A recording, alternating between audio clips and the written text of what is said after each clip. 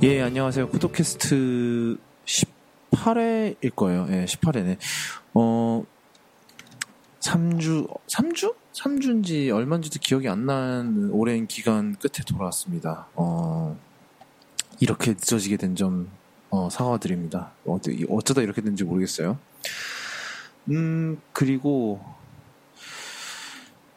지난 3주 동안 일이 되게 많았어요. 사실 이런 굵직굵직한 일도 많았고 그랬는데 모든 걸 다 커버를 하더니 저희가 선별한 주제랑 그 다음에 이제 청취자분들께 물어봤습니다. 그래서 청취자분들이 다루기를 원하시는 주제 이렇게 해갖고 이렇게 해서 준비를 해왔어요.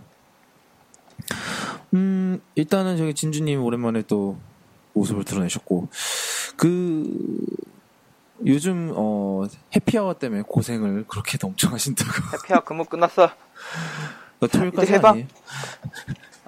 전 근무 해피아워 5일이긴 한데 5일 내내 근무하면 그건 죽으란 얘기고 죽으면 돌아가면서 하는데 제가 이제 해피아워 동안 일하는 거 끝이에요. 없어요 이제. 예. 저는 도움이 되드리기 위해서 해피아워 때 스타벅스를 안 가고 있습니다. 어차피 저도 손해예요. 줄 서는 것 때문에. 하여튼 그래서 주제 다룰 건 되게 많은데 시간이니만큼 짧게 한번 해보도록 합시다.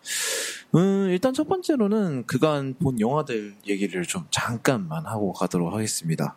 일단 진주님은 최근에 영화 뭐 보셨나요? 보신 게 있나?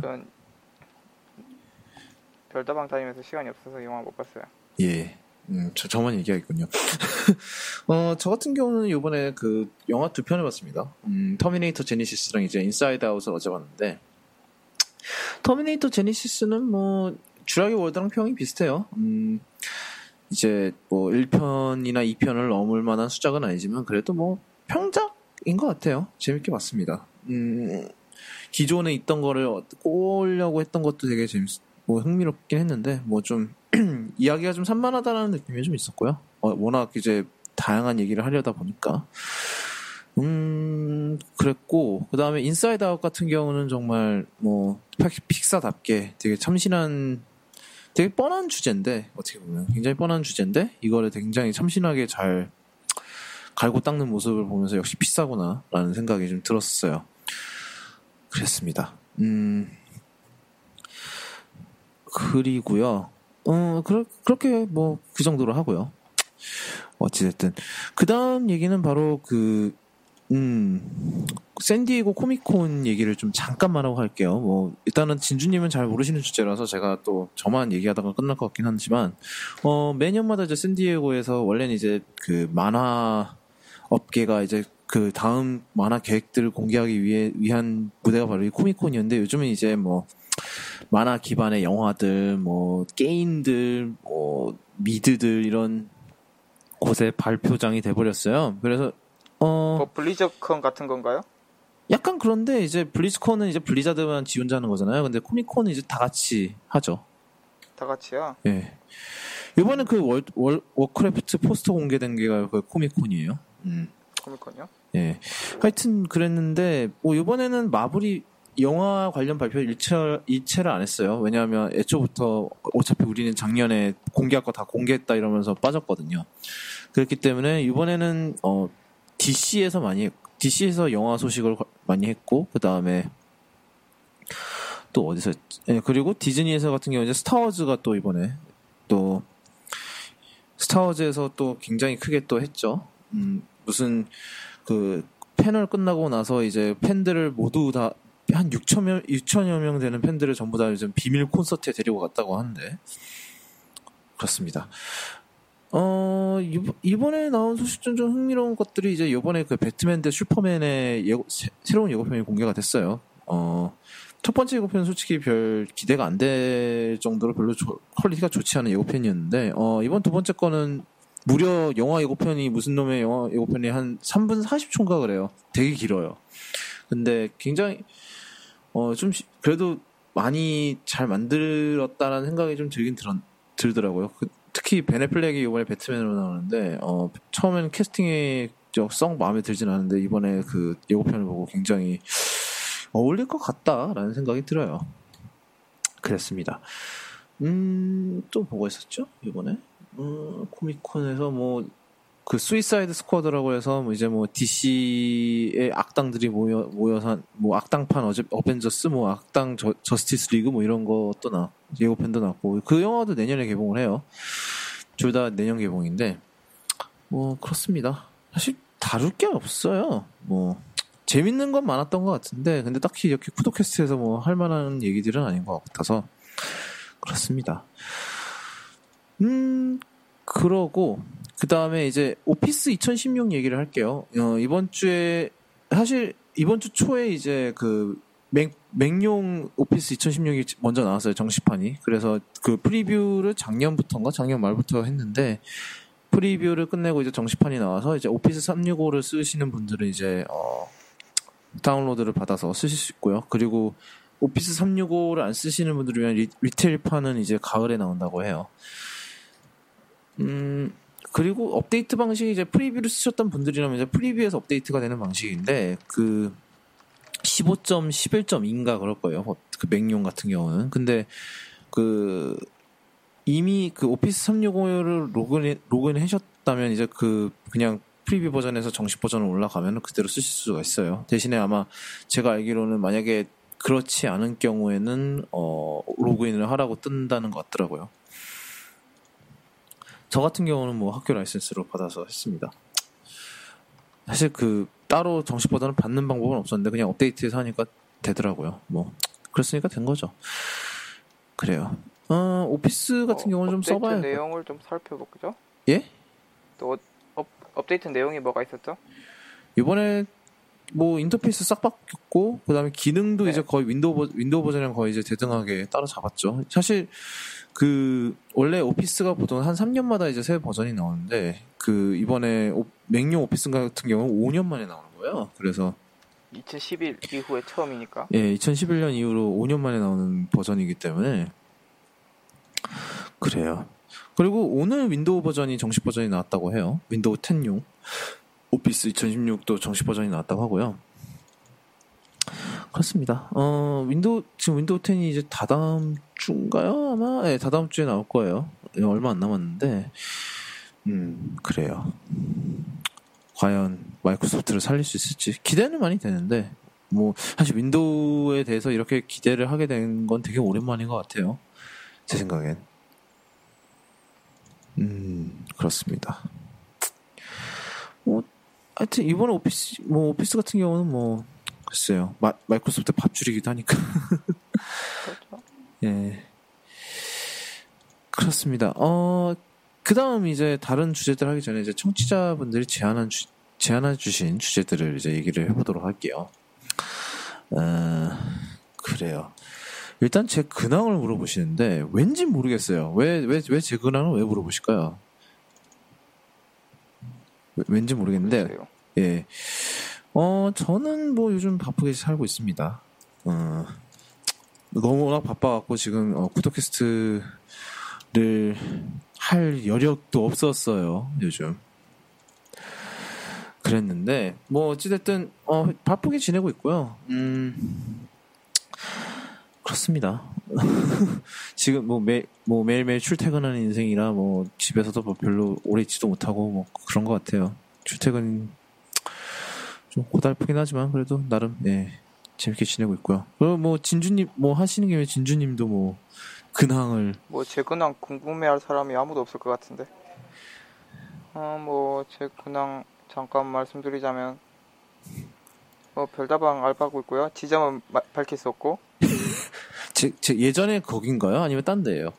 딴 데요. 근데 금방이에요. 아 그래요? 그렇구만. 어찌됐든. 그리고 롤에서 핫스톤으로 갈아타고 대회 나가려고 했다가 예상 참가도 못 해봤고요. 다음 시즌에는 어떻게든 참가해 보려고 하고 있고요. 네, 그렇습니다. 그렇습니다. 열심히. 저는 뭐 요즘 뭐 게임 얘기를 하시니까 저는 요즘 아캄 나이트 하고 있어요. 아캄 나이트 그냥 PS4판으로 하고 있습니다. PC판은 뭐 개판 중 개판이라니. 그래요. 그리고 또 뭐 있지? 없네요. 네.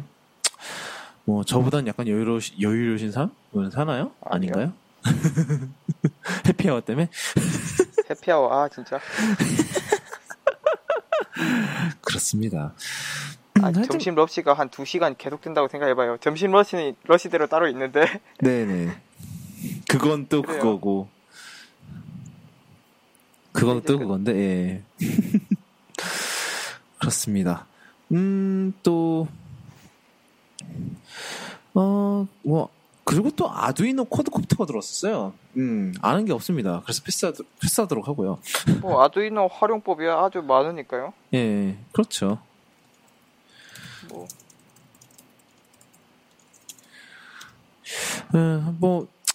아두이노, 저는 뭐 없어서요. 아두이노나 뭐, 이게 라즈베리파이나 아두이노 이런 게 다 그런 쪽 종류잖아요.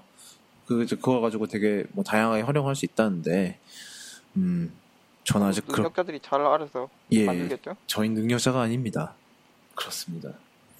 능력자였으면 최저임금 받고 스타벅스에 일하지 않죠? 왜 이렇게 모든 걸 이렇게 슬프게 만들어? 왜죠? 그렇습니다. 그래요.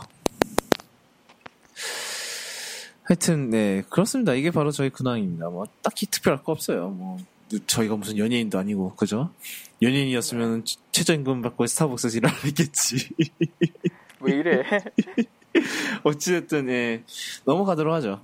그 다음은 이제 아이폰 6S 루머들 얘기인데, 몇 개가 나왔어요, 그동안. 저희가 쉬는 동안. 일단은 제가 알기로는, 카메라 화소수가 올라간다 그러고요. 그리고, 포스 터치가 들어가기 때문에 약간 케이싱이 두꺼워진다라는 얘기가 있더라고요. 디자인은 지금 아이폰 6 디자인이랑 똑같다고 해요. 말이 이제 케이스가 호환이 안 될 수도 있다는 얘기? 예, 일단 두께가 두꺼워지면은 그 가능성이 있죠. 근데 그거는 확실치 않은, 예, 루머라, 뭐, 그냥 그렇고요. 그리고, 로즈골드가 추가가 된다고 해요. 그렇습니다. 와, 로즈골드. 갈아타고 싶다.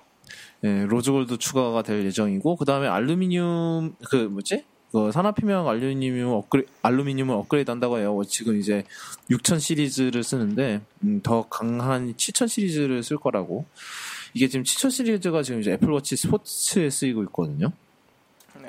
그래서, 거기에 쓰이는 걸로 업데이트를 하게 되면은, 이제 뭐 좀 더, 스크래치나 이런 거에 조금 더, 예, 강하지 않을까라고 생각을 합니다. 그리고 또 뭐 있나요? 그리고 LTE가 이제 광대역 캣6인가요? 캐테고리 6를 지원한다고 해요. 이번 아이폰 6S가. 300메가비트였나요? 아마도요? 아닌가? 잠깐만요. 검색을 해보도록 하죠. 이럴 땐 검색이 최고입니다. 캐테가 150인가? 이거 뭐 아무튼. 근데 그대로 쓸 수 있는 환경이 아직도 안 되기 때문에 뭐 아무튼 뭐 일단 우리나라는 지금 캣6 환경은 다 맞춰져 있잖아요. 갖춰져 있잖아요. 300이네. 어쨌든 아마 우리나라는 이번에 캣6 환경은 다 돼 있을 거예요. 제 생각엔. 뭐 왜냐면 LG G3 캣6 이런 게 나왔었으니까요. 그렇으니까 그건 그렇고 아마 그 캣 올라가면 배터리 효율도 올라가겠죠 아마? 올라가나요? 더 다는 게 아니고? 더 달리나? 더 광속으로 달 것 같은데 아닌가? 뭐 그건 이제 나와 보면 알겠죠. 그렇습니다. 네. 더 좋아져서 나쁠 건 없으니까. 예? 더 좋아져서 나쁠 건 절대 없으니까요. 그렇죠. 뭐 지금까지 그리고 그리고 확실하게 램이 2기가가 들어간다고 해요. 좋은 현상입니다. 사실 그 부분 아이패드 그 에어2가 램 2기가 달면서 대충 예견되는 부분이었고. 예, 그렇죠. 그리고 오늘 참고로 애플 스토어가 문이 닫혀 있다고 해요. 지금 현재. 왜냐하면 오늘 아이팟 업데이트가 나오는데 아이팟 터치 같은 경우가 이번에 64비트 프로세서 들어가고 뭐 카메라도 800만 화소로 올라가고 뭐 그런 업데이트가 있을 거라고 합니다. 골드가 추가된대요. 얘네도. 그놈의 골드. 그래서 지금 현재 문을 닫혀 있어요. 아마 아이팟 이제 나오면 또 나오는 대로. 예. 그리고 이번에 나온 얘기인데 16기가를 유지할 거라고 해요. 16기가 기본이 16기가 그리고 지금 6처럼 이제 16, 64, 128 이렇게 갈 거라고 합니다. 왜냐하면 근데 사실 이게 좀 예상이 됐던 게 이번에 WWDC에서 필 실러가 16기가 얘기를 필 실러가 이제 16기가 얘기를 한 거나 또 이제 iOS 9에서 용량 절약을 위해서 온갖 생쇼를 다 하잖아요. 뭐 예를 들어서 업데이트 이제 OTA 업데이트를 하면은 설치된 앱 중 일부를 임시로 지웠다가 다 설치되면 다시 설치하고 뭐 이런 게 생겼어요. 이런 기능도 생기고 이제 앱 용량을 기기 환경에 따라서 다이어트를 해서 설치를 시키는 뭐 이런 게 많이 추가가 됐는데 이게 다 사실 뭐 어떻게 보면 16기가 아이폰을 계속 팔려는 애플의 의도가 아닌가 이런 생각이 듭니다. 여러분 그냥 이런 상술에 당하지 마시고 64기가를 사세요. 그게 속편해. 사실 16을 팔려는 생각보다는 네. 16을 미끼로 64를 팔겠다는 거죠. 중간 거를 더 팔겠다는 그걸로 생각돼요. 저는. 아닌가? 아직은 뭐 그것도 맞는 말이죠. 하여튼 64를 사세요. 그게 속편해요. 저는 64 팔겠다는 거죠. 결국은. 그러니까 그런 것 같습니다. 뭐 어쨌든 이번에 아이팟 터치도 지금 이제 새로 나올 아이팟 터치도 16, 64, 128 이렇게 나온다고 해요. 하여튼 6S는 뭐 9월 달에 발표가 될 거고 늘 그랬듯이. 그리고 뭐 그렇습니다. 우리나라에 한 10월쯤 나오겠죠. 뭐 그리고 엄청나게 팔아먹겠죠. 뭐 그건 달라지는 게 없으니까요. 이번에 왜 방통위원장이 오늘 이제 인터뷰를 했는데 어디 CBS 라디오 인터뷰인가요? 뭐 거기서 나가서 단통법 얘기를 했어요. 또 그런데 이제 당연히 이제 이 질문이 나왔죠. 아이폰 단통법의 반사 이익은 애플만 본 게 아니냐라는 질문을 했는데 그때 이제 방통위원장이 한 말이 어차피 아이폰 6 같은 경우는 지금 전 세계적으로 지금 점유율이 올라갔다. 아이폰 6하고 6 플러스 덕분에 이게 그러니까 비단 우리나라에 국한된 일은 아니다. 즉 이게 아이폰이 점유율이 우리나라에서 올라간 것이 단통법 때문이라기보다는 품질이 좋아서다라고 이렇게 얘기를 했대요. 예, 삼성하고 LG 깠어요. 예, 그렇다고 합니다.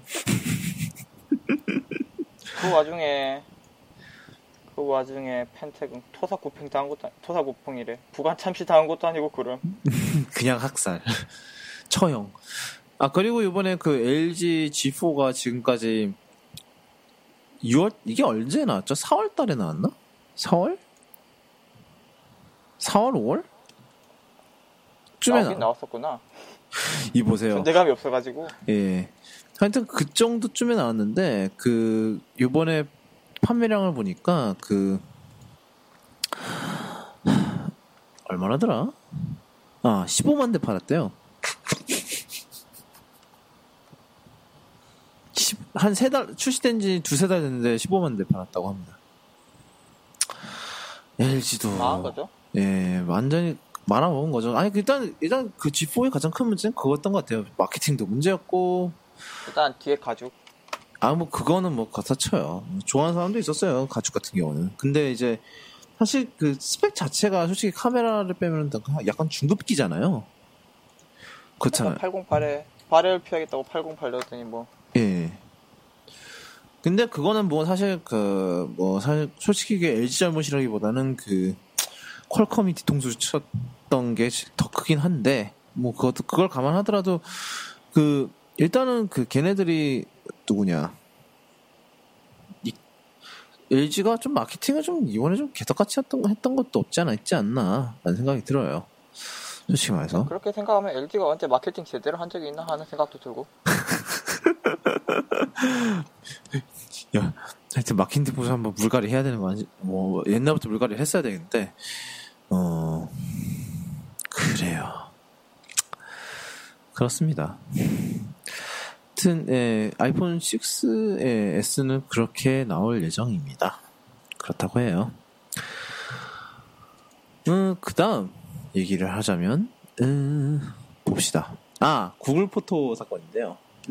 구글 포토가 이번에 흑인 사진을 가져다가 이게 이제 그 구글 포토에서 그 약간 그런 사진들을 분석을 해서 이렇게 사물별로 묶어주는 게 있어요. 뭐 예를 들어서 뭐 그 태깅을 해주는 거죠? 예, 이제 뭐 음식 사진은 식품이라고 해서 그 먹자를 다 묶어준다든지 뭐 이런 게 있어요. 자동차를 인식하면 자동차라고 이렇게 딱 카테고리 묶어주고 뭐 이런 게 있는데 이번에 그 이제 흑인 사진을 가지고 고릴라라고 분류를 해서 난리가 났습니다.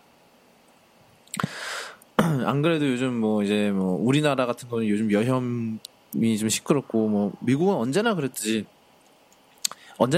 요즘 뭐 그 작년 퍼거슨 사건이나 뭐 이런 것 때문에 지금 안 그래도 그런 인종차별주의가 굉장히 또 민감해진 상황에서 이런 사태가 또 터지니까 이제 구글에서는 재빠르게 수습을 했죠. 엔지니어가 직접 사과를 했어요. 이런 사건이 터져서. 그런데 사실 예.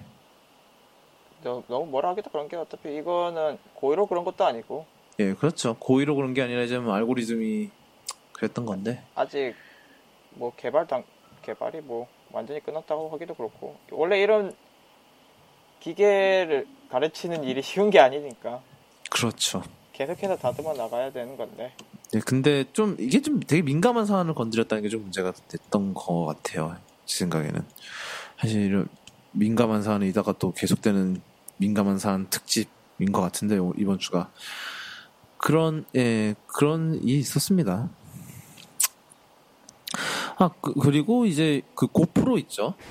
고프로가 뭐 많은 분들이 이제 그런 이제 뭐 액션 카메라라고 그래서 뭐 이렇게 헬멧 같은 데 달고 이렇게 뛰어내리는 뭐 그런 카메라인데 이번에 새로운 카메라가 나왔어요. 이제 히어로4 세션이라고 그래서 스펙상으로는 히어로4랑 거의 유사한데 그 대신에 이제 LCD 빠지고요. LCD가 빠졌고 이제 방수 케이스 따로 그런 원래 히어로4 같은 경우는 이제 케이스를 끼워야지 방수가 되는데 고프로 이 세션이라는 녀석은 그게 없어도 방수가 돼요.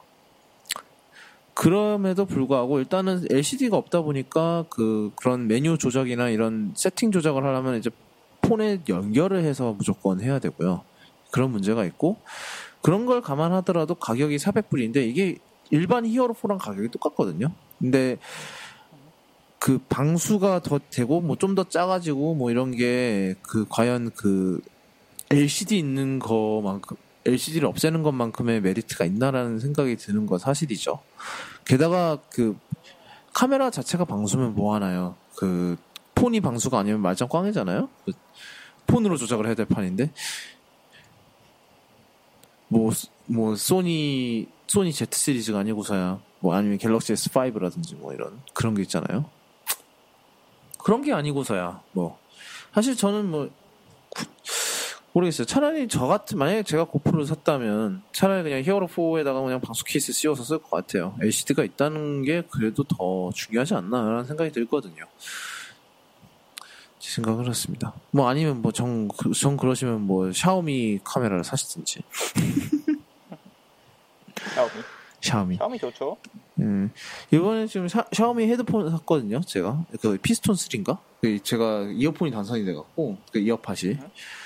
근데 다 좋은데 뭐 사운드는 뭐 가격치고 괜찮은 편이긴 하지만 뭐 아주 좋은 편은 아니고 뭐 물론 이제 그걸 비교하고 있는 게 소니 MDR1R이라는 게 함정이긴 하지만 뭐 어찌됐든 그거는 살짝 넘어갈 문제고. 근데 문제는 이제 제 왼쪽 귀가 뭐 약간 기형인 건지 아닌 건지 몰라도 제 왼쪽 귀에 잘 안 맞아요. 이게 밀폐형 이어폰인데 안 맞으면 좀 곤란하잖아요. 그것도 그렇고, 그렇죠. 그것도 그렇고 아이폰에서 마이크 동작이 전혀 안 돼요. 뭔지 모르겠어요. 왜 그런데요? 이게 순서가 다른지 전혀 동작이 안 되는 그런 현상이 있어요. 지금 이게 뭐 아이폰 그거에 국한된 건지 뭔지 모르겠지만 뭐 어쨌든 그런 현상이 있으니까 구매하실 때 참고하시도록 하고요.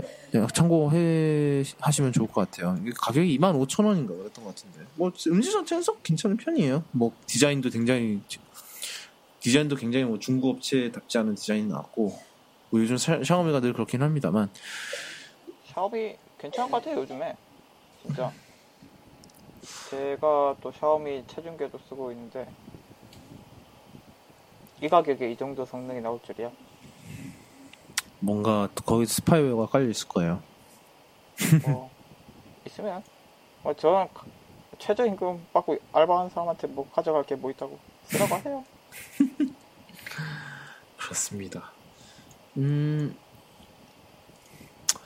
그리고 이제 네네치킨 페이스북 사건이 있었는데 이거 같은 경우는 굳이 이걸 다뤄야 될 필요가 있나 싶어요. 뭐 아실 분은 아실 거예요. 뭐 그 네네치킨 공식 페이스북에서 그 고 노무현 대통령을 비하하는 듯한 그런 사진이 올라와서 난리가 나자 재빠르게 내렸고 네네치킨이 관련자를 전부 잘랐더라라는 훈훈한 소식입니다. 이 정도면 됐죠 뭐. 굳이 뭐 더 이상 얘기할 필요가 있나요? 저 쿠도캐스트는 정치 얘기는 거의 안 합니다. 이 다음 얘기 같이 이런 삽질 같은 거 아니고서는 그 초대형 삽질 아니고서는 얘기 안 해요. 뭐 훈훈한 이야기인지는 잘 모르겠지만 애초에 발생 안 했으면 좋겠죠 이런 일이. 예, 그렇죠. 뭐 근데 뭐 이미 일어난 거면은 뭐 데미지 컨트롤을 어떻게 하느냐의 문제인데 사실 네네치킨 이번에 데미지 컨트롤 상당히 잘했어요. 일단은 행동이 즉각이었고 그다음에 뭐 사과문도 정말 적절하고 빠르게 게시를 했고요. 이런 면에서 봤을 때는 뭐 대응은 잘한 것 같아요. 뭐 애초에 이런 일이 안 일어났으면 정말 좋았겠지만 뭐 이미 일어난 마당에 뭐 일어났으면 이제 최대한 빨리 수습하는 게 중요하죠. 그런 면에서 잘 수습을 했어요. 요즘 뭐 수습 잘 못하는 데가 어디 한두 군데가 아니라는 게 문제긴 한데 그 외에도 그런데 뭐 어찌됐든 그 다음 얘기 좀 이번 주에 터졌던 지난주 이번 주죠. 이게 뭐냐면 그 해킹 툴이라고 RCS? 네, 해킹 팀이라는 이제 그런 이탈리아 쪽에 그 해킹 소프트웨어 개발사가 있습니다. 거기서 개발하는 프로그램이 바로 이제 RCS라고 해서 리모트 거시기가 잠시만요. 리모트 컨트롤 뭔가? 아마 그렇겠죠. 리모트 컨트롤 헐리 모르겠습니다. 시스템인가 설마? 시스템? 뭐 어찌됐든 RCS. 라는 이제 어느 컴퓨터 시스템에도 침투를 해서 감청, 뭐 도청, 뭐 기능, 뭐 파일 빼오고 뭐 이런 거를 가능하게 하는 뭐 그런 소프트웨어가 있는데 이번에 그 해킹 팀이라는 데가 해킹이 돼서 참 아이러니하죠. 그 400기가 가량의 이제 내부 회사 자료가 몽땅 그 위킬릭스나 이런 데로 몽땅 올라왔어요. 그래서 이제 엄청난 그 실체가 드러난 셈인데 이런 굉장히 좀 암흑의 세계죠. 이쪽은 당연히 우리가 잘 모를 법한. 근데 이제 한 트위터에 이제 레이니걸님이 그 한국 얘기가 있는지 한번 뒤져봤다고 해요. 그랬더니 결론부터 말씀드리자면 국정원이 그 해킹 팀에서 그 RCS 소프트웨어를 사서 샀다라는 정황이 포착이 됐어요. 결론적으로 말하면 그런 정황들이 있는데 뭐 총 8억 6천만 원 정도를 썼다고 해요. 이런 뭐 이제 이런 프로그램을 사는 거나 아니면 뭐 개발 이분들이 뭐 개발 지원이나 뭐 이런 것 때문에 8억 6천만 원을 썼는데 근데 이제 RCS 이 소프트웨어가 얼마나 막강하냐면 뭐 일단 스파이웨어죠 일종의 그 RCS는 이거를 이제 컴퓨터에 깔게 되면 이제 컴퓨터에서 일어나는 일 전부 이제 이 소프트웨어가 기록을 해서 보낼 수가 있어요. 예를 들면은 뭐 내부 파일 접근도 가능하고 그다음에 뭐 카메라도 켤 수 있고 마이크 켤 수 있고 뭐 그런 기능이 있어요. 뭐 그런데 이번에 이게 다 터지면서 뭐 일단은 이거에 관련해서 아무도 보도를 안 하다가 이제 이 레이니걸님이 이거를 이제 포스트를 굉장히 장문으로 쓰셔서 올렸어요. 그랬더니 이제 우리나라 언론에서도 한번 이게 인터넷으로 한번 뒤집혀지니까 이제 우리나라 언론도 뒤집히고 그 다음에 이게 지금 국회까지 결국은 갔다고 해요. 지금 국회에서 지금 무슨 위원회 또 꾸리고 있다고 합니다. 국정원 또 조사하겠죠. 조사위원회 뭐시기 뭐 이런 거를 꾸리고 뭐 난리가 났어요. 지금 이것 때문에. 일단은 이게 그러니까 뭐 이제 그때 이제 국정원 쪽 주장은 뭐냐면은 이걸 산 거는 맞는데 방공 분자를 도청하기 위해서 샀다라고 얘기를 했습니다. 그러니까 솔직히 말해서 좀 정확하게 이걸로 국정원이 이걸 가지고 누구를 했는지 전혀 알 길이 없다는 게 좀 굉장히 불안하죠. 되게 이게 사실 뭐 우리나라 레벨 우리나라의 그 사이즈로 치면 거의 프리즘급의 유출이 아닌가라는 생각이 들거든요. 어떻게 생각하세요? 좀 이런 사실 국정원이 그런 활동을 하라고 만든 기관이긴 한데 네. 좀 이게 뭐 이런 식으로 유출된 건 뭐 이게 사실 뭐 NSA도 그런 짓 하다가 그렇고. 뭐 그거 딱 걸려갖고 뭐 이제 스노든이 그걸 다 유출시켜갖고 뭐 그런 건데 사실 국정원 이런 거 원래 하는 기관은 맞긴 한데 일단 안 걸리게 하던가.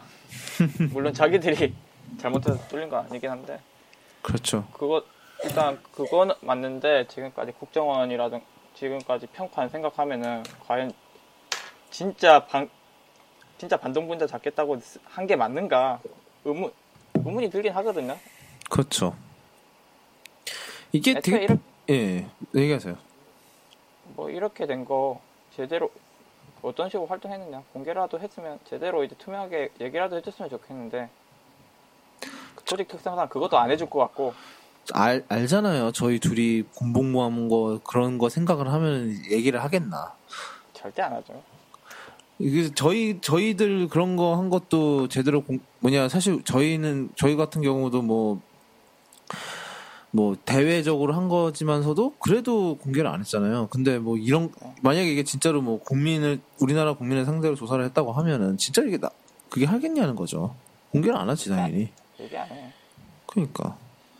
뭐 이제 뭐 국회 내에서 뭐 이런저런 얘기가 오갈 수는 있겠는데 왜냐면 국회 내에서도 그런 인가를 가진 사람들이 있으니까 뭐 국방위원회 쪽이라든지 뭐 이런 사람들 같은 경우는 그런 거를 열람할 수 있는 뭐 보안 인가가 있으니까 뭐 그렇게 해서 내부적으로 이제 뭐 얘기가 나올 수는 있겠지만 이제 그거를 우리가 들을 가능성이 그렇게 높진 않죠 사실 어떻게 보면.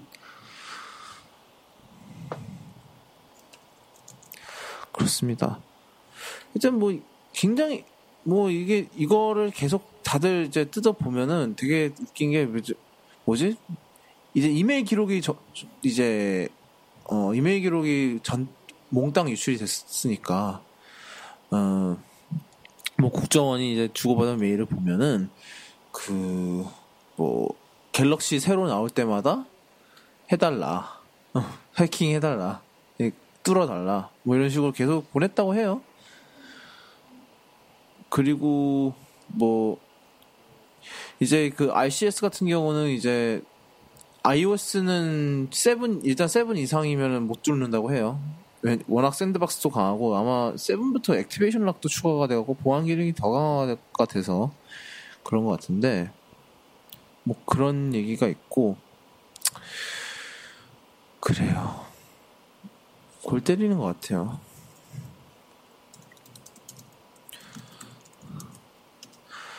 골 때리는 얘기죠. 이게 사실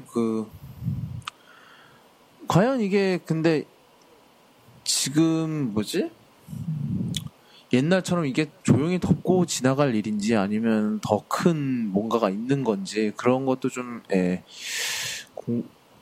어떻게 될지 좀 궁금해지긴 하죠. 그렇습니다. 사실 우리나라는 이제 국정원 때문에 난리가 났는데 해외에서는 이보다 더 난리 났던 이유 중 하나가 이제 이 해킹팀이 가지고 있는 그런 취약점 중에 플래시 관련 취약점이 엄청나게 많았다고 해요, 이번에. 그래서 플래시 플레이어 관련 취약점이 너무나도 많아서 그 파이어폭스 같은 경우는 아예 플래시를 막아버렸어요. 그래서 오늘 어도비 쪽에서 이제 긴급 패치를 했죠. 취약점을 전부 막는. 그렇죠. 예. 근데 사실 하면은 페이스북 관계자는 이제 플래시 없애야 된다라는 얘기까지 했죠. 그렇죠. 근데 생각해보세요. 우리나라가 지금 솔직히 이제 액티브엑스에 묻혀갖고 지금 잘 모르는 건데 사실 우리나라에서 플래시 엄청 쓰거든요. 생각해보면. 엄청 써요. 플래시 때문에 지금 우리나라의 뭐였냐 크립토 락이었나? 그거 걸린 게 얼마 안 됐어요 지금. 한 달도 안 됐어요. 그게 다 일단 플래시 취약점을 이용한 거였고. 그렇죠. 아, 그것도 그랬잖아요. 그 옛날에 저희 쿠토캐스트에서 다뤘던 클리앙 랜섬웨어 사태도 사실. 예, 그거 얘기한 거죠 지금. 아, 그래요. 어찌됐든. 하여튼 그런 게 다, 예, 그렇죠. 그런 게 다 그것 때문에 플래시 플레이어의 그 취약점 때문에 일어난 일인데, 우리나라에서 플래시를 엄청 써요. 생각해 보면은 그런 웬만한 무슨 회사 페이지 들어가 보면 다 위에 메뉴 죄다 플래시고 막 이런 거 있잖아요. 그렇죠. 예. 슬슬 이제 HTML5로 갈 때 되는 것 같은데. 그래요. 우리나라에 그런 게 어디 있어요? 뭐 플래시가 강제로 이제 어도비가 플래시 그러면 없앨 겁니다. 이러면은 없애겠습니다. 이러면 이제 또 가서 이제 또 빌빌 빌겠죠. 국산 플래시 개발하자 이럴 나라인데요. 뭐 K 플래시. 오 마이 갓.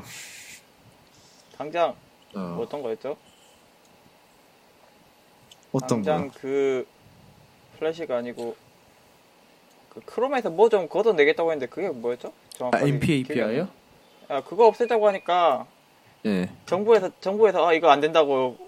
그러니까 진행되고 있잖아요 하던데. 지금. 예. 네. 지금도 열심히 굽신되고 있는데. 사실 우리나라가 이런 거 굉장히 느려요. 대응 속도가 아무래도. 그리고 그 참고로 그 이메일 주고받는 얘기 중에 뭐 갤럭시 노트 3 좀 뚫어주면 안 되겠냐 이랬더니 뭐 최신 펌웨어 같은 경우는 못 뚫는다 이렇게 얘기를 했다고 해요. 그러니까 결론적으로 여러분 웬만해서는 최신 버전 쓰세요. 웬만해선 뭐 귀찮네 뭐 이런 거 뭐가 바뀌어서 싫으네 뭐 이런 거 생각하지 마시고 웬만해서는 업데이트 하시는 게 신상에 좋습니다. 여러분 이게 펌웨어 업데이트 그런 이제 소프트웨어 업데이트가 굳이 그런 뭐라 그래 기능들 뭐 버그 픽스 이런 것만 있는 게 아니라 보안 기능도 많이 추가가 되거든요. 하다 보면은 그런 걸 감안하면은 예, 업데이트 하시는 게 좋아요. 웬만해선 뭐 하시는 게 답이죠. 예, 하시는 게 좋은데 꼭 안 하시는 분들이 있죠. 예. 그럼 물론 이제 뭐 그런 구형 OS의 보안 패치를 계속 해준다면야 상관이 없겠지만 안 하는 것도 있기 때문에 그런 거는 꼭 주의를 하셔야 되리라 봅니다. 특히 iOS 같은 경우는 뭐 메이저 업데이트 할 때마다 업데이트 안 하면 웬만해서는 패치가 안 나오죠. 이전 버전은. 그렇습니다. 그러니까 여러분의 데이터를 지키는 방법은 그렇습니다. 꼭 최신 펌웨어 업데이트 하시고 관리 잘하세요. 이제 국정원이 일단 특히 안드로이드 쓰시는 분들 더 그럴 것 같아요. 그 얘기에서 나온 건데. 네. 일단 아이폰에 루팅이 돼 있지 않으면 뚫기 어렵다고 얘기했었고 거기서. 예. 그러니까 뭐 루팅 굳이 웬만하면 하지 않는 쪽으로 하시는 게 좋을 것 같고 뭐 타로죠. 그런 위험을 감수하고라도 하시겠다면 뭐 말릴 방법은 없습니다만. 네. 그렇게 만약에 하시게 될 경우 앱 같은 거 까실 때 꼭 소스 확인을 하고 까시는 게 좋을 것 같아요. 제 생각에는. 그렇죠. 네. 그거는 필요하다고 봐요. 왜냐하면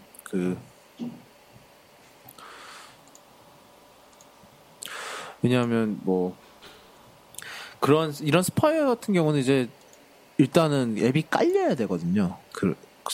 컴퓨터든 뭐 스마트폰이든 일단 깔려야 되기 때문에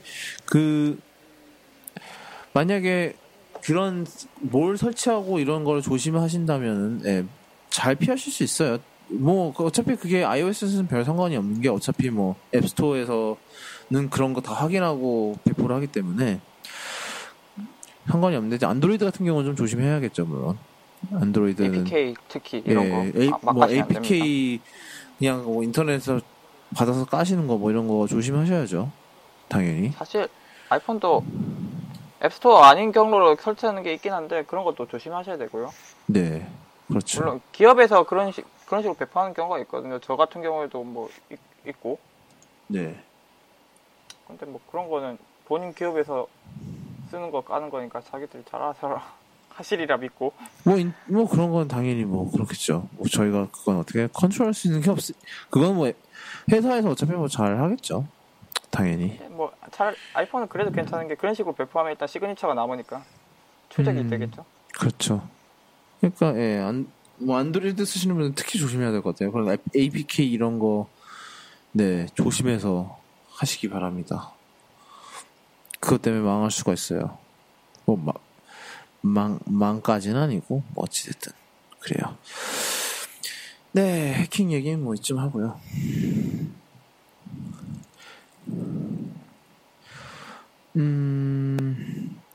참, 그리고 오늘 나온 얘기인데, 저희, 걸스데이 있잖아요? 아이돌 그룹 걸스데이. 그 걸스데이가, 예. 공식 앱을 만들었는데, 네. iOS. 거기서 애플 워치가 지원된다고요? 놀라워요? 놀라운 세상. 일단 뭐 박수를. 애플 워치까지, 예. 알고 보니 걸스데이가 애플 워치 쓰고 있다던가? 한번 물어볼까요? 쓰세요? 아무도 대답 안 하겠지 뭐. 어찌됐든. 허공의 메아리. 예. 허공의 메아리죠. 어찌됐든 뭐, 예. 저도 오늘 확인했는데, 이게 골 때려요. 애플워치 앱이 왜 있는지 모르겠으나. 뭐 애플워치로 뭐 이렇게 뭐, 이제 걸스데이 스케줄 일정이나 뭐 이런 거를 체크할 수 있나 봐요. 저는, 예. 뭐, 저도 뭐, 걸스데이 팬이긴 합니다만은, 이걸 앱을 깔면서까지 그렇게 덕후 인증까지 뭐 이런 거 하고 싶지는 않아요. 개인적으로 저는. 정말 좋아하신다면은 뭐, 설치하셔도 될 것 같아요. 굉장히 하이 퀄리티라는 얘기가 있어요. 이미 깔아보신 분들 말에 따르면은, 굉장히 앱을 잘 만들었다라는 얘기가 있어요. 이게 뭐, 이제 멤버들 소셜 피드 해주고 그리고 또 이런 일정 확인하고 뭐 이런 게 있다고 합니다. 뭐 전형적인 이제 팬들분을 위한 앱이죠. 어떻게 보면 그래요. 뭐 사실 걸스데이가 처음인 것 같아요. 이런 무슨 그것도 iOS에서 이런 뭐 전용 앱을 내놓는다는 것 자체가 그렇잖아요. 그렇죠. 그것도 네. 연예인용 앱인데. iOS 전용으로 이렇게 애플워치 지원한 것도 처음이고 그만큼 네. 애플워치에 신경 많이 쓰고 있다는 생각이 들어요. 실시간 채팅 기능도 있대요. 뭐지? 어찌됐든 누구랑 채팅하라는 거지? 멤버요. 벌써 멤버들이 직접 할 리는 없는데? 모르겠습니다. 일단은 예, 걸스데이 멤버들의 SNS, 인스타그램 글을 한 곳에서 볼 수 있습니다. 전 세계 팬이 채팅방에 모여서 함께 그러니까 이런 왜 그런 거 있잖아요. 이제 네. 막 이제 단톡인데 팬들 단톡인데 가끔씩 이제 멤버들이 끼어들겠지. 가끔씩. 그렇지 않을까요? 가끔씩. 네. 그런 식으로 하겠죠 뭐. 왜냐하면 뭐 아이유나 이런 애들도 뭐 그 DC 갤러리 가서 뭐 이렇게 갑자기 기습적으로 글 올린다거나 뭐 이런 거 많이 한다 그러거든요. 아이유 그런 거 잘해요. 네, 아이유가 그런 거를 잘한다고 하죠. 뭐 그래서 아마 이것도 이 앱에서 뭐 이렇게 이제 뭐 멤버들이 가끔씩 이제 뭐 올리고 하겠죠. 사실 이런 게 뭐 팬들에게는 좋은 그런 뭐라 그래 동기부여? 이게 아닌데 잠깐만. 덕질장려. 덕질장전. 장려. 덕질장려. 예. 네, 하여튼, 네. 걸스데이 팬이긴 하지만 이건 도저히 다운받을 용기가 안 나요. 개인적으로. 넌 이미 다운받고 있다. 안 받고 있어요. 왜냐면 지금 아이폰으로 지금 행아웃하고 있기 때문에 안 받고 있고, 모르겠어요. 나중에 그냥 실험 차원에서 받아볼 수는 있겠죠. 왠진 모르겠지만, 뭐, 어찌됐든. 그래요. 그 얘기는 그쯤 하고. 예, 어찌됐든. 뭔 얘기를 해야 되지? 그러면 이제, 청취자분들이 제안해주신 주제는 다 대충 끝난 것 같네요. 아까 무슨 통치자라고 하신 것 같은. 예? 아니에요. 뭐라고요? 제가 잘못 들었어요. 죄송해요. 그랬다.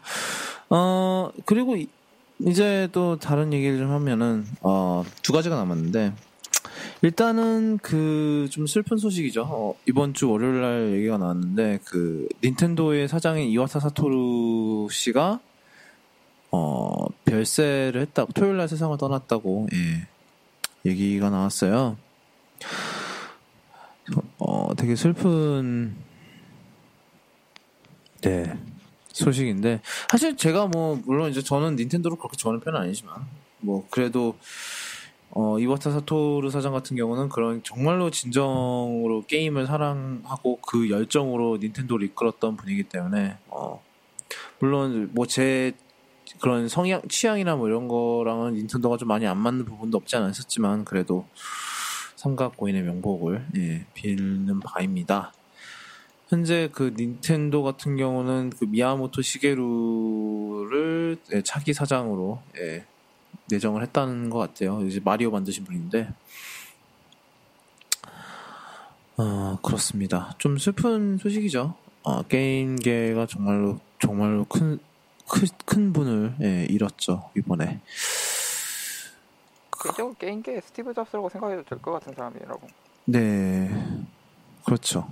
거의 거진 거죠. 뭐 그 게임 그런 스타, 이런 이와타 사토루 같은 스타랑 비견될 사람이라면 뭐 누가 있을까요? 다른 사람들 뭐 누구냐? 히데오 코지마 히데오? 모르겠는데요. 그쯤?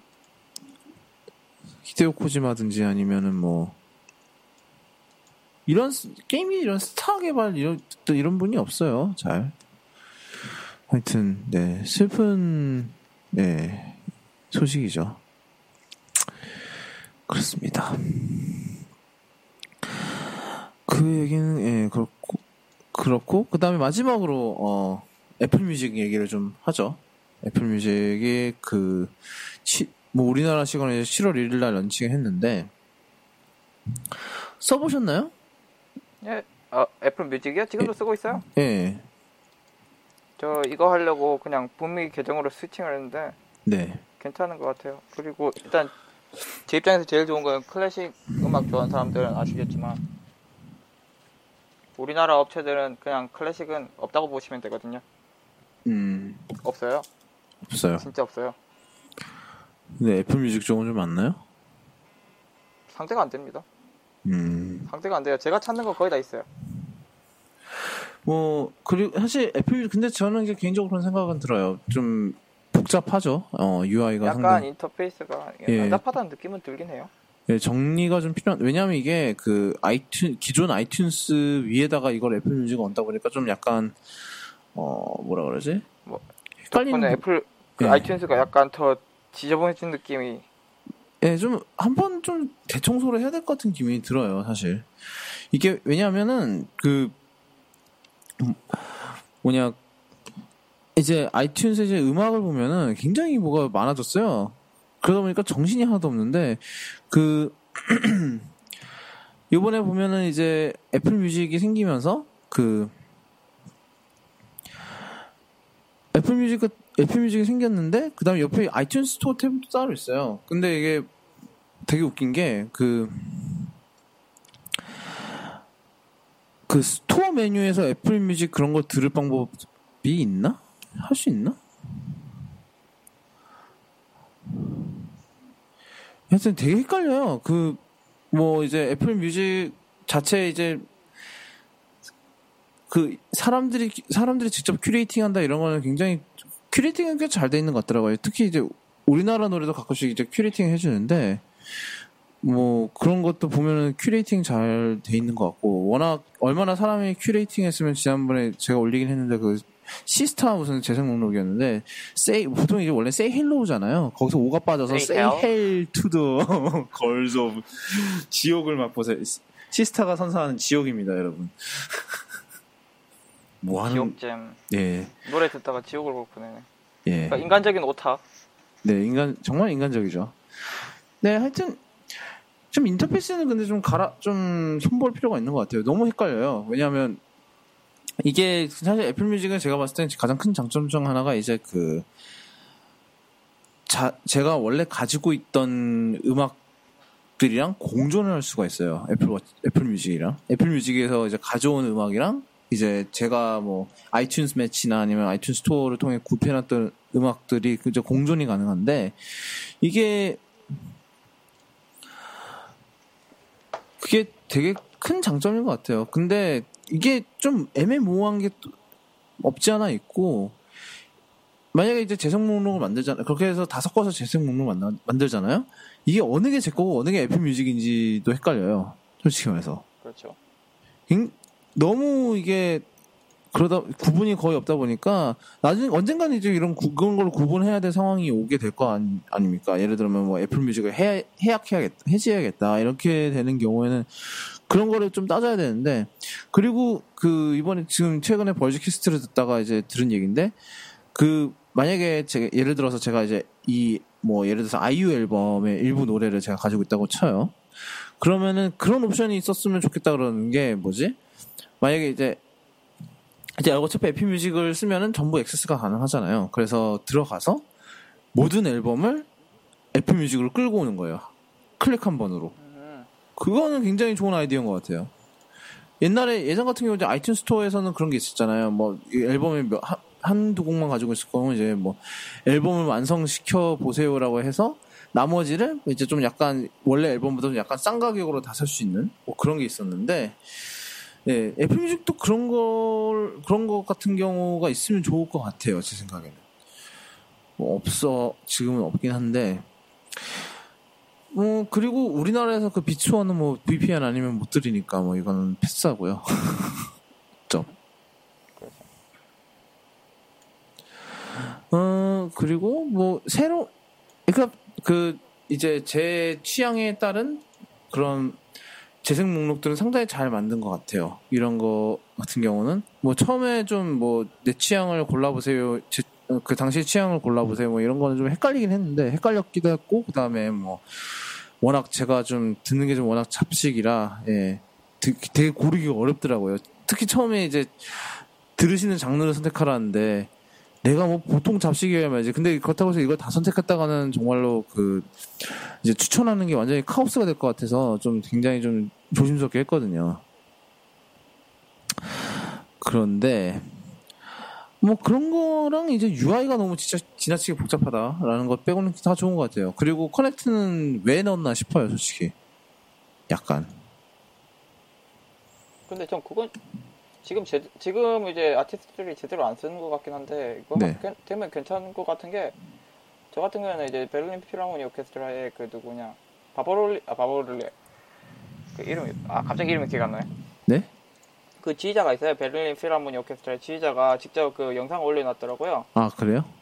네, 그런 거 정말 좋은 것 같더라고요. 이제 뭐 그분 뭐 내용은 짧아서 한 3분짜리 인터뷰 내용인데. 네. 역사적으로 음악이 이제 듣는 방법도 바뀌었고 막 그러면서 이제 애플 뮤직에 우리가 참가하게 돼서 막 기쁘다 이런 간단한 내용인데 네.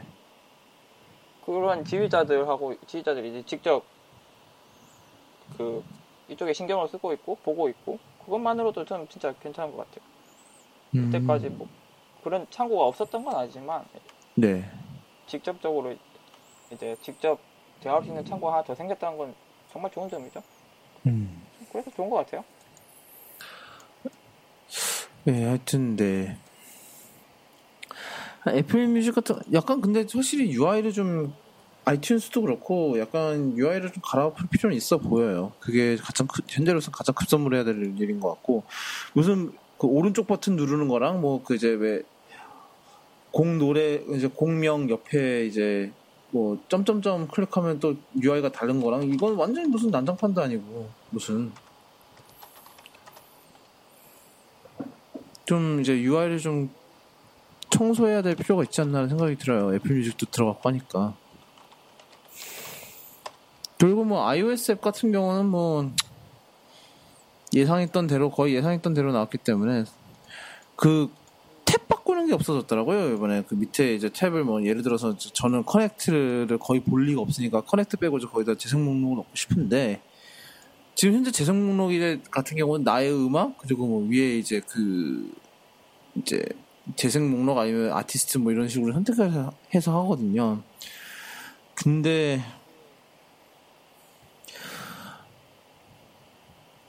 그런데도 뭐 어찌됐든 제가 못 말하고 있었죠? 지금 잠깐 정신이 왔다 갔다 했는데. 다들 정신이. 예, 좀 피곤해갖고 지금 밤 11시에요. 하여튼, 맞다. 아이튠스 얘기했었구나. 예, 아이튠스나 이제 뭐 iOS 앱이나 좀 이따 좀 정리를 좀 해야 될 것 같아요. 그런, 재생 목록 같은 경우, 탭 좀 바꿀 수 있게 해주고 뭐 이랬으면 좋겠고, 좀 잠깐 살짝 정신이 잃었습니다. 비츠원 같은 경우는 모르겠어요. 뭐, 들어본 적이 있어야 말이지. 안 들어봐서.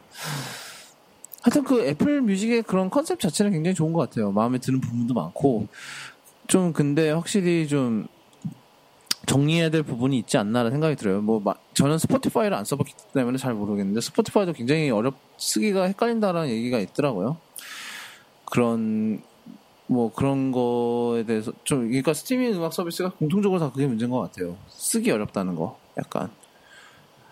되게 아이러니한 것 같아요. 왜냐하면 그 스트리밍 음악 스트리밍 서비스 자체의 목적이 이제 이 음악을 좀 더 이제 쉽게 접할 수 있게 해주려는 목적인데, 근데 UI 자체가 복잡하니까, 좀 아이러니가 아닌가 싶어요.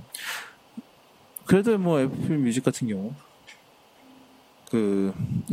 경우는 그래도 많은 부분을 그래도 좀 스포티파이보다는 약간 유리한 부분이 많죠. 일단은 뭐 카탈로그도 뭐 이제 일단 테일러 스위프트가 있으니까요. 테일러 스위프트가 있으니까요. 뭐만 하면 테일러 스위프트 얘기가 나오네. 네? 뭐만 하면 테일러 스위프트 얘기가 나오는 것 같아요. 그렇죠. 요즘 계속 그런 것 같아요. 뭐 이번에 이 편지 사건도 그렇고. 하여튼 음악 스트리밍 같은 경우는 이게 대세이긴 한데 이게 과연 그렇죠. 되게 복잡한 것 같아요. 하여튼 뭐 애플 뮤직 같은 경우는 뭐 일단 지켜봐야 될 것 같지만 일단 현재로서는 잘 쓰고 있어요. 과연 이걸 제가 뭐 3달이 끝나면 이제 계속 한 달에 $10씩 내면서 계속 쓸 거냐는 모르겠지만 뭐 그때 가서 답이 나오겠죠. 뭐 답이 나오면 뭐 지르든지 아니면 안 지르든지 그냥 아이튠스 매출을 살든지. 사실 이번에 이런 스트리밍 음악 서비스를 써보는 게 이번이 처음이라서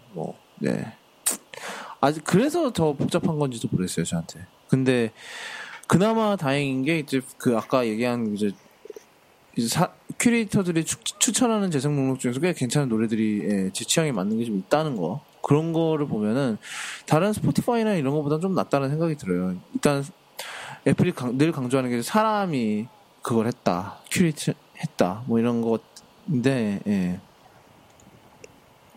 참 그런 얘기가 나와서 말인데 애플이 이번에 WWDC에서 그렇게 강조했던 게 바로 보안이었죠. 예를 들면은 뭐 우리는 이 정보는 다 로컬에 있는 거를 스캔하는 거기 때문에 절대로 이제 뭐 사용자 프라이버시, 사용자의 이런 민감한 정보를 이제 뭐 애플 서버로 보내지 않는다, 뭐 이런 식이었잖아요. 그렇죠. 이건 이제 계속해서 구글을 까는 거죠. 그래서 간다기보다는 뭐 구글은 이제 그런 정보, 이제 사용자들의 개인 정보를 이제 돈을 버는 회사이기 때문에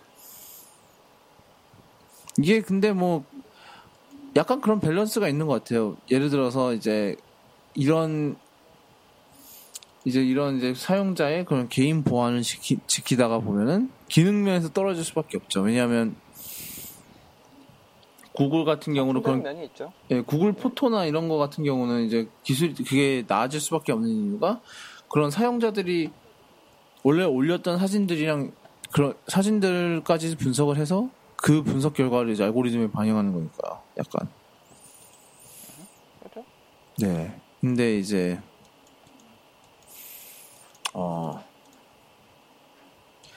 그런 추천하는 게 좋은 것 같아요. 어쨌든 피곤해서 오늘 방송이 더 이상 불가능할 것 같은데. 일단 주제는 다 커버했으니까요. 그죠? 네. 계속 정신이 왔다 갔다 하는 것 같은데. 원래 안 그런 적이 있었나요, 우리가? 그래요. 없는 것 같은데. 예. 누군진 모르겠으나 계속해서 뷰어 한 분이 꾸준히 들어주셨습니다. 감사합니다. 네, 그랬다. 하여튼 예, 빠르게 예, 커버를 했습니다. 코드캐스트 같은 경우는 뭐 나중에 사운드 클라우드에 올라오면 다시 들으실 수 있고 또 아이튠즈 팟캐스트에서 코드캐스트라고 영문을 검색하시면 들어오실 수 있습니다. 그리고 soundcloud.com/쿠도군이고 또한 쿠도 네트워크 핸들 트위터 핸들을 통해서 피드백 부탁드리고 저는 이제 쿠도군 _였고 그 다음에 진주님은 진주32였고요. 트위터 핸들 둘 다. 그리고 뭐 팟빵은 아마 뭐 언젠간 등록하겠죠. 지금 계속 정신이 없어서 생각을 못 하고 있어요. 그거에 대해서. 이래도 괜찮은가? 예, 어찌됐든 저희 쿠도캐스트 예, 18회 여기까지였고요. 지금까지 들어주셔서 감사하고 그리고 이걸 지금까지 쿠도캐스트를 들어주신 청취자분들과 그리고 청취자분들 가족 그리고 있으시다면 예, 그 청취자 여러분의 소중한 반쪽까지 예, 반쪽 분들까지 예, 남은 힘찬 한 주를 소망합니다. 다음 주에 뵙겠습니다. 아마 당분간 주말에 방송하는 게 좀 힘들 것 같아서 이렇게 반쯤 정신 잃어가면서 방송을 해야 될 것 같아요. 그런 점에 대해서 미리 사과를 드리도록 하겠습니다. 어찌됐든 쿠도캐스트 지금까지 18회였고요. 들어주셔서 감사합니다. 끝!